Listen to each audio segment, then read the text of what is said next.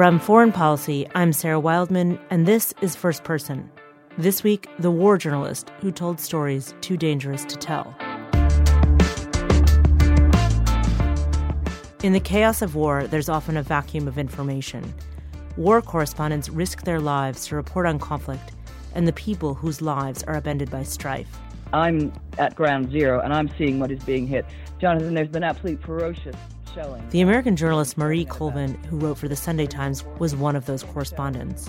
Over 3 decades, she reported from East Timor, Chechnya, the Palestinian territories, across North Africa, and other places. She lost an eye during Sri Lanka's civil war, and then lost her life, reporting from deep in Syria, in a suburb under siege with thousands of civilian casualties. In the clinic today, if you can even call it that, it's an apartment. It has 2 operating tables and a dentist and a doctor. There was a tiny baby, 1-year-old, naked, hit in the left chest. The doctors just said, we can't do anything. If Colvin's life sounds like something out of a movie, that's not far off the mark. It's the subject of a new documentary, Under the Wire, and it was dramatized this year in the film A Private War. In it, Colvin is played by Rosamund Pike. I hate being in a war zone, but I also feel compelled to see it for myself. Over the years of her work, Colvin suffered from PTSD, failed marriages, and other troubles. Her readers didn't see that side of her, but Lindsay Hilsum did. Hilsum, of the UK's Channel 4 News, was a friend and a colleague. She reported from some of the same conflict zones as Colvin, and now she has meticulously documented her friend's life for the new book, In Extremis. Lindsay Hilsum is our guest this week. Lindsay, thanks for joining us. It's a pleasure to be here. So, we're here to talk about Marie Colvin, of course, and I'd actually love for you to start by telling us about how you first met her. So, I'm a foreign correspondent for British television, Channel 4 News, and Marie worked for the Sunday Times. We first met in 1998. That was really when we became friends. War had broken out between Ethiopia and Eritrea in the Horn of Africa, and we were both in Djibouti, which happens to be the hottest place on earth. There were Ukrainian pilots flying a Somali plane, ferrying people out and journalists in. And as we walked over to the plane, we sort of ended up walking together, and we sat next to each other on the plane. And the plane taxied down this very sort of lumpy runway, and we saw 2 things fly past the window. And we realised that they were our pilots' T-shirts, which they were very sweaty, and they had wrung them out and hung them on the wings to dry and forgotten to put them back on again. And so we looked through the cockpit door, which was open, and yep, big fat Ukrainian pilots flying bare-chested. And then as the plane lurched upwards, all the TV gear, which they had put unsecured at the front of the plane, slid down the aisle. And Marie and I laughed so much. We were like little girls in class. Every time we caught each other's eye, we started giggling again. We were so sure we were going to die there above the Red Sea. And I think that was when we really became friends. Had you heard of her before that? Oh, yes. I mean, Marie was, by then it's 1998, and Marie had a real reputation in British journalism for being braver than the rest of us and for going in further and staying longer. And, of course, that reputation just continued to grow in the years that came afterwards. Let's talk about some of the places that she went and did that staying longer, going further. Where would you begin? She worked in America for a while with UPI and then in Paris.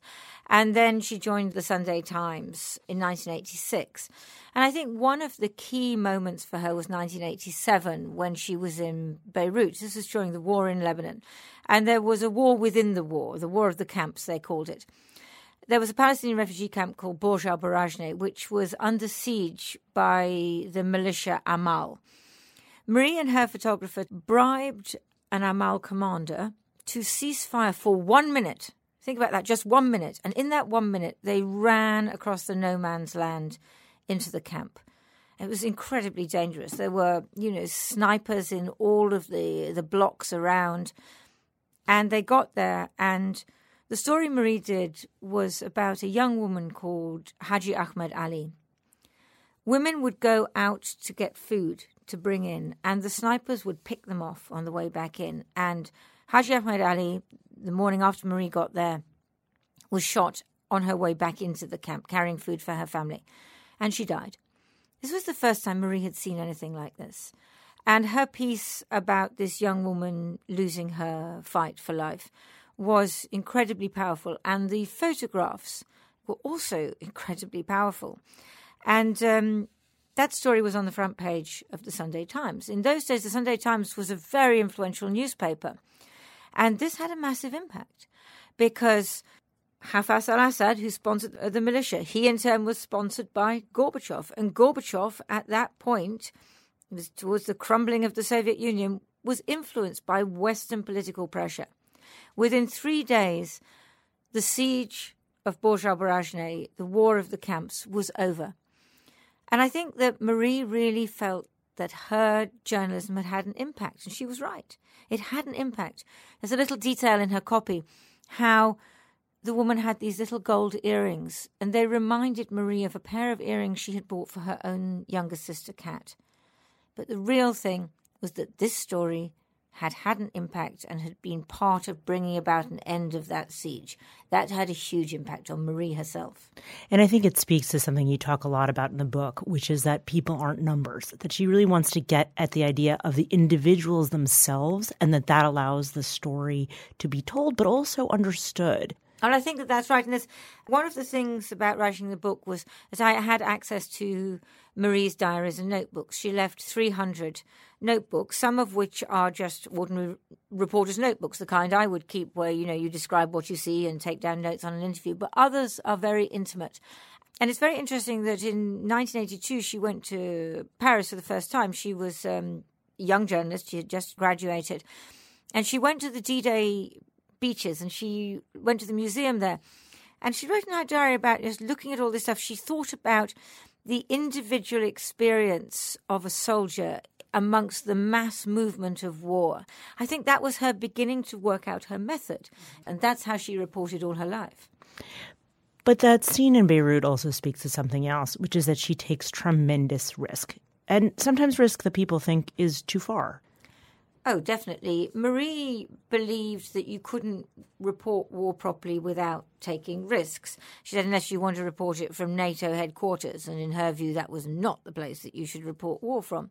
And she believed very strongly that you have to get really close. And she believed that you had to really, eat with people, live as they lived, go through the dangers that they go through. And that was how you got a compelling story and how you got a story that could potentially make a difference. And that was really her creed all her life.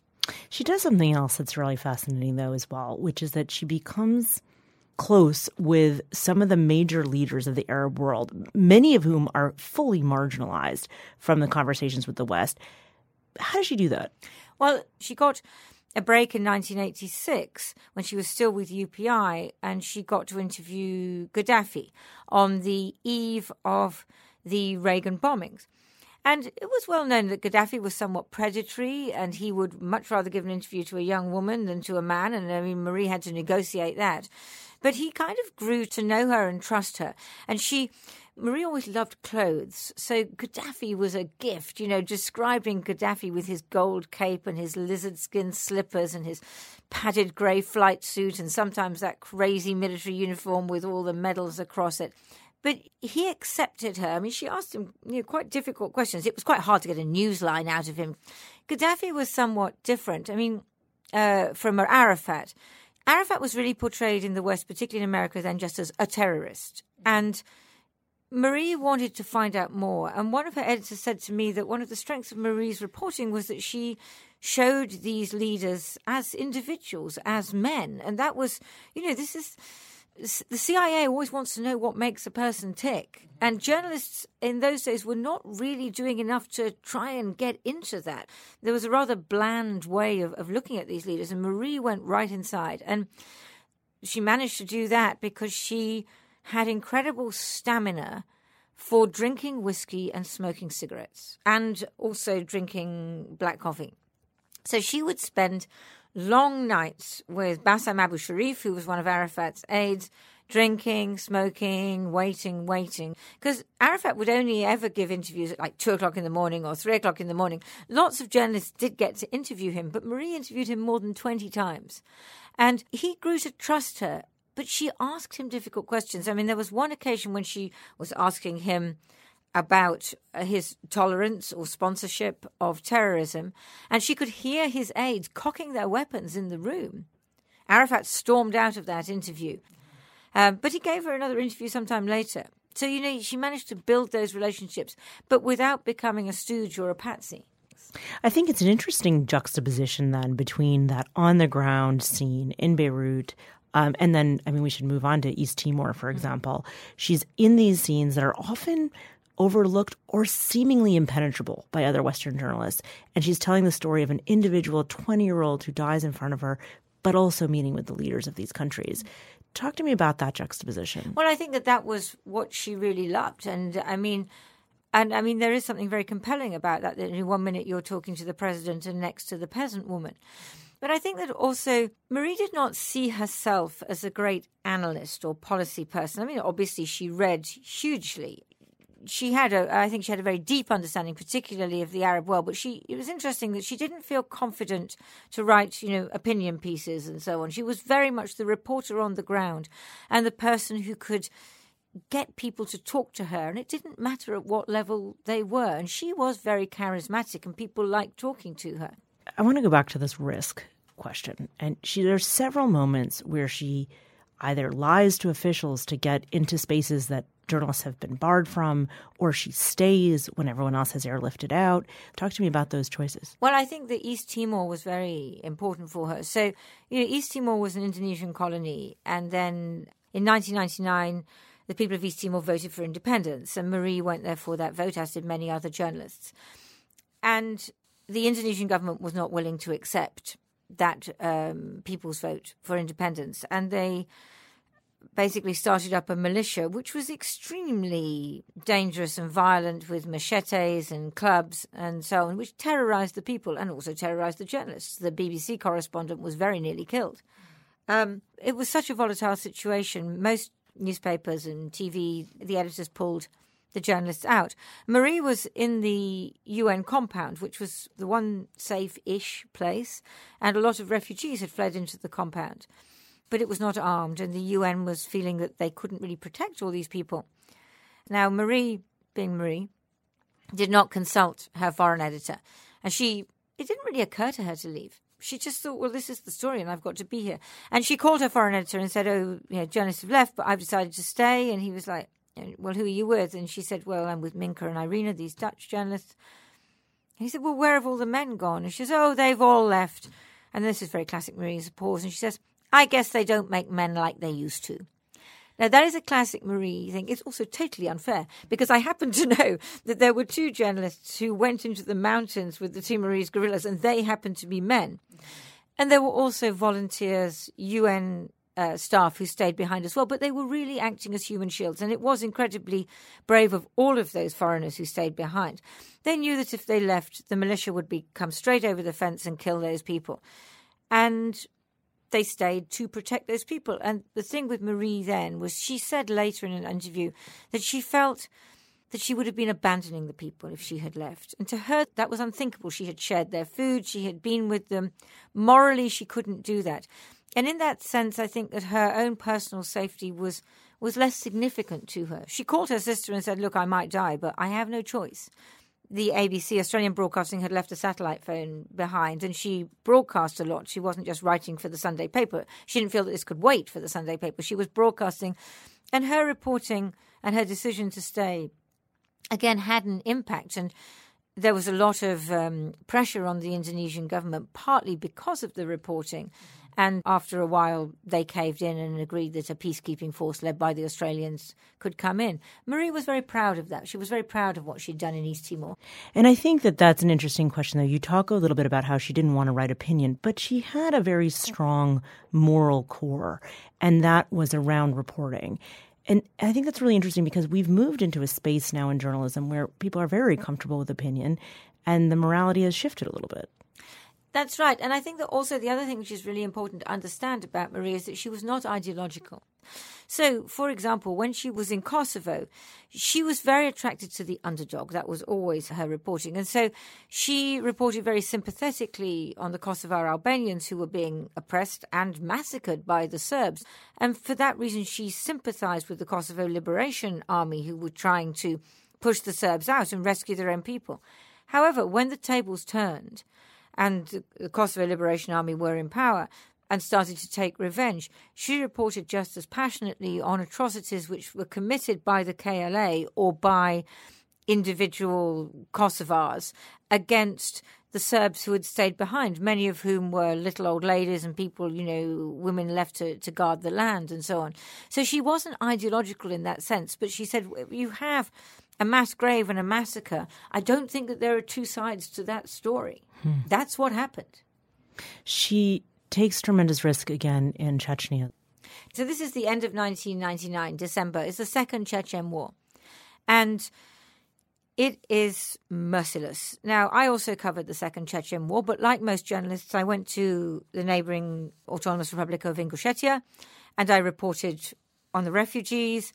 And then with permission from the Russians, I made short forays over into Chechnya. Not Marie.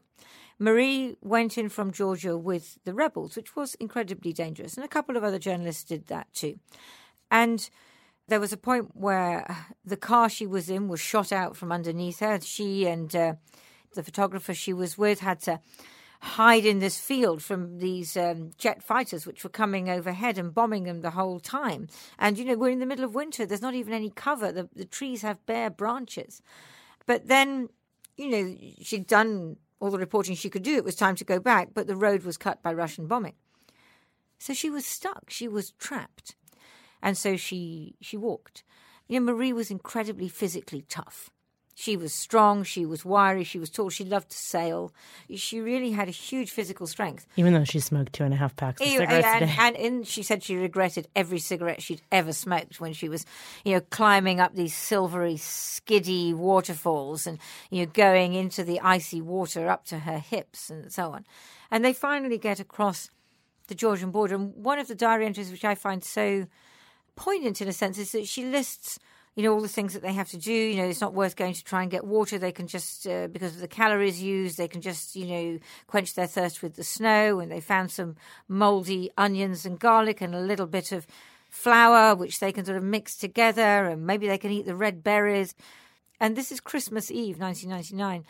And then she carries on with the diary entry and she's thinking, I should be in Paris cooking Christmas dinner and oh, my mother's going to be worrying about me. She's going to have such a terrible Christmas.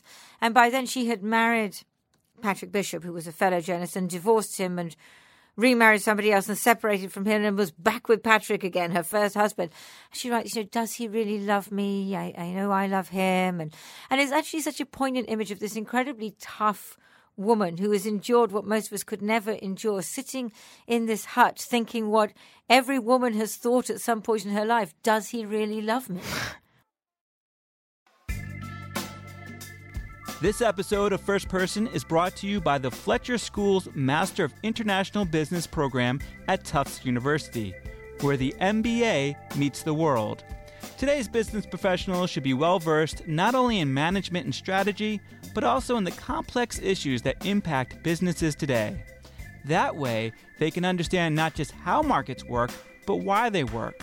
From social impact to economic stability to environmental factors, MIB students gain contextual intelligence, helping them confront the complicated realities of an interconnected world. Learn more and view a virtual information session at fletcher.tufts.edu/business.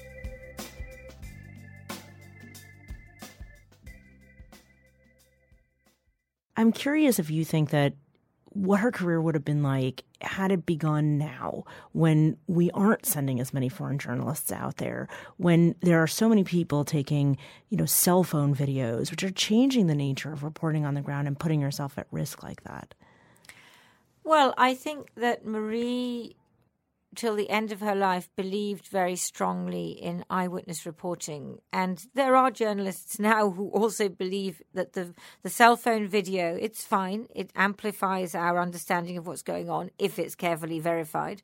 But Marie sort of wasn't interested in that. She was interested in being there. And she felt very strongly that that was the reason to be a journalist, to be where history is happening, to bear witness.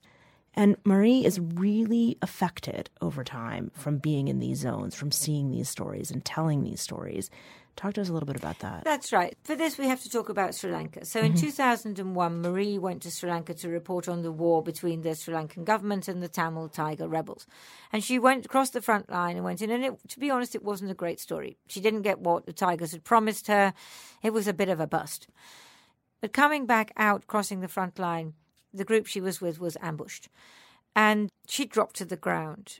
And then she had this horrendous choice, because she knew that the soldiers were out there, and so her choice was to lie still, in which case they might come and find her and shoot her, to crawl away, in which case they might see the movement and shoot her, or to take her chance and get up, which she did. So she got up and she shouted, American journalist, and they fired directly at her. And then she felt this pain in her eye and blood trickling down, and she could scarcely breathe, and she had been shot in the eye and the chest. Now, she lost the sight in her left eye because of that injury. She survived. But that moment haunted her, the moment before she was injured. Mm-hmm. And she would have a terrible nightmare. It would never resolve. What should she do? Should she lie still? Should she crawl away? Should she stand up? That nightmare would just go on and on and on and on. The eye patch actually became a badge of her bravery. It became her trademark, and she also had one studded with rhinestones for parties. And she actually rather liked the eye patch in the end. It became part of her. And I think that was her, facing up to the fragility of her body. Mm-hmm. But it was much more difficult for her to face up to the fragility of her mind. Mm-hmm. And she drank far too much. She self-medicated. And, the years went by, and she was treated for post-traumatic stress disorder. She was treated at a hospital in London. And they gave her coping strategies. And I don't think you can say that she recovered, but she learned how to manage it. But she always drank too much, and she always smoked too much. And so she was never really 100%, I guess you could say. You note in the beginning of the book that there's a photo of the two of you and Jenin after the Jenin incursion, and you're dusty, but you're happy. So would it have made her happy to stay back? Well, I think that's the problem. So people say, she should have been taken off the road. And I totally understand that point of view. Was she making the wrong choices? You see, I don't think she was. She was doing some pretty amazing reporting, and she did incredible reporting in the Arab Spring, in Egypt, and in Libya. And it's so hard to imagine Marie anywhere except out there reporting those stories, because she was so committed to that, and she loved it, and she was highly competitive. I mean, let's not, portray Marie as a saint. Mm-hmm. She was a highly competitive journalist who wanted to be the boldest and the best and get the story first and get the best story.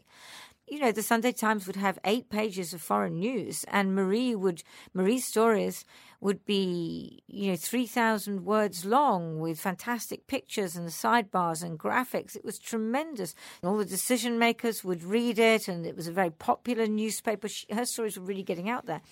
Now Sunday Times will have 3 pages of foreign news at best, and the longest stories are 800 or 1,000 words long. So, these are the glory days of reporting, and she loved that, and nothing would discourage her from that. You're right that she threw tremendous parties. Oh, the best in London. Yeah, she threw tremendous parties, vodka martinis, gate crashers, poets, politicians, journalists, film stars. We miss Marie's parties. And she had enormous martinis sent her way after her eye.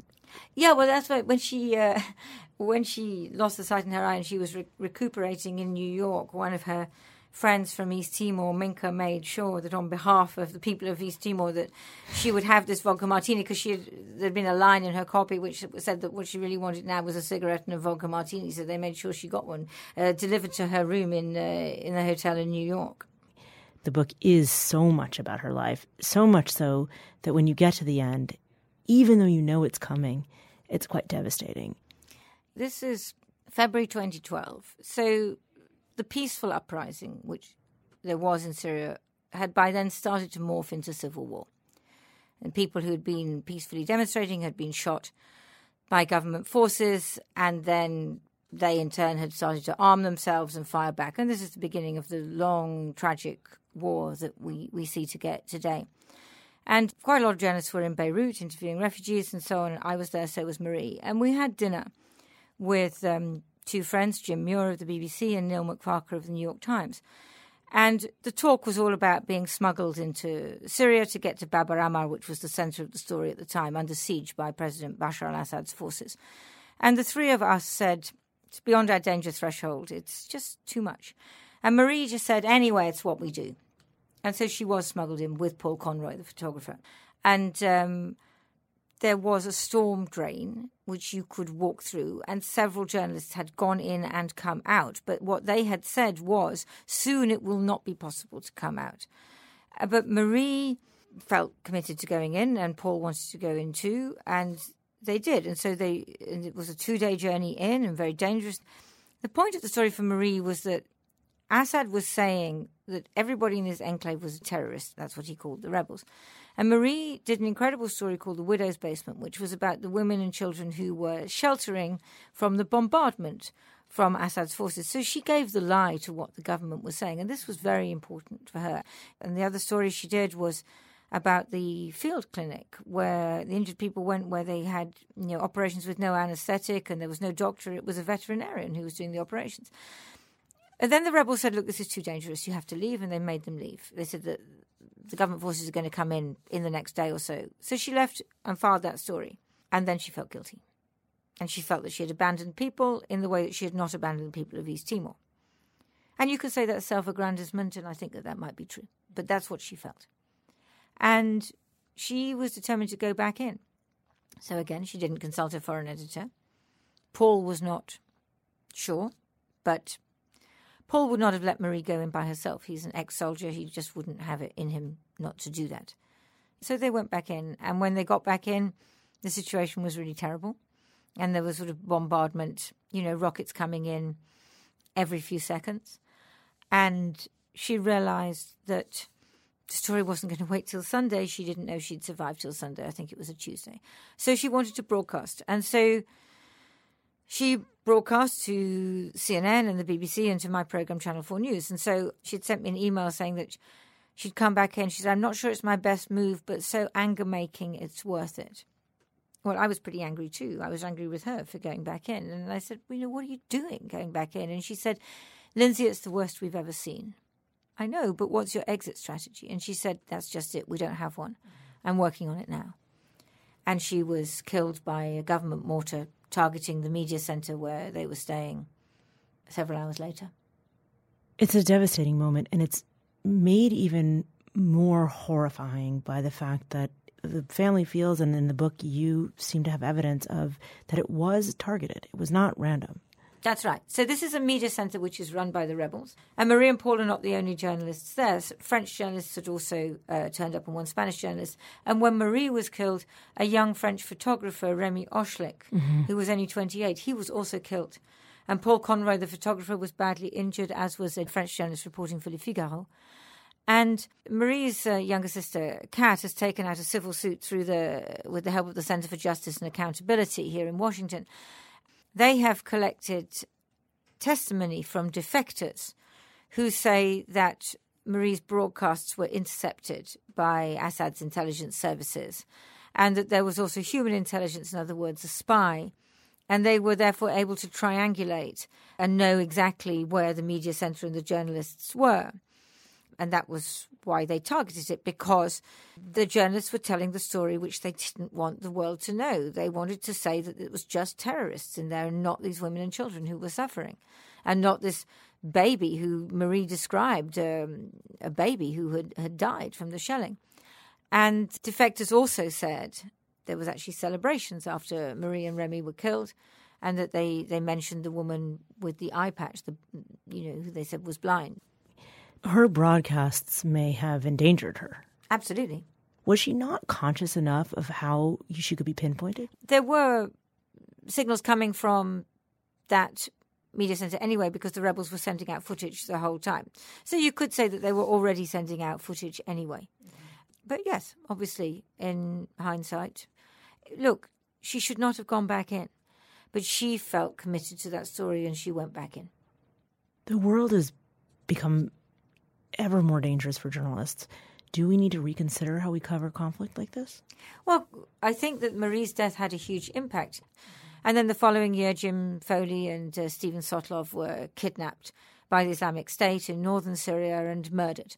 So there was a huge reassessment. And I think that for a lot of editors felt that it was not safe or possible to send reporters into Syria. But, you look at the figures from the Committee to Protect Journalists, fewer than 10 foreign reporters have been killed in Syria and more than 100 Syrian journalists. And so in a sense you have a transfer of risk because we rely more and more on journalists from the countries involved.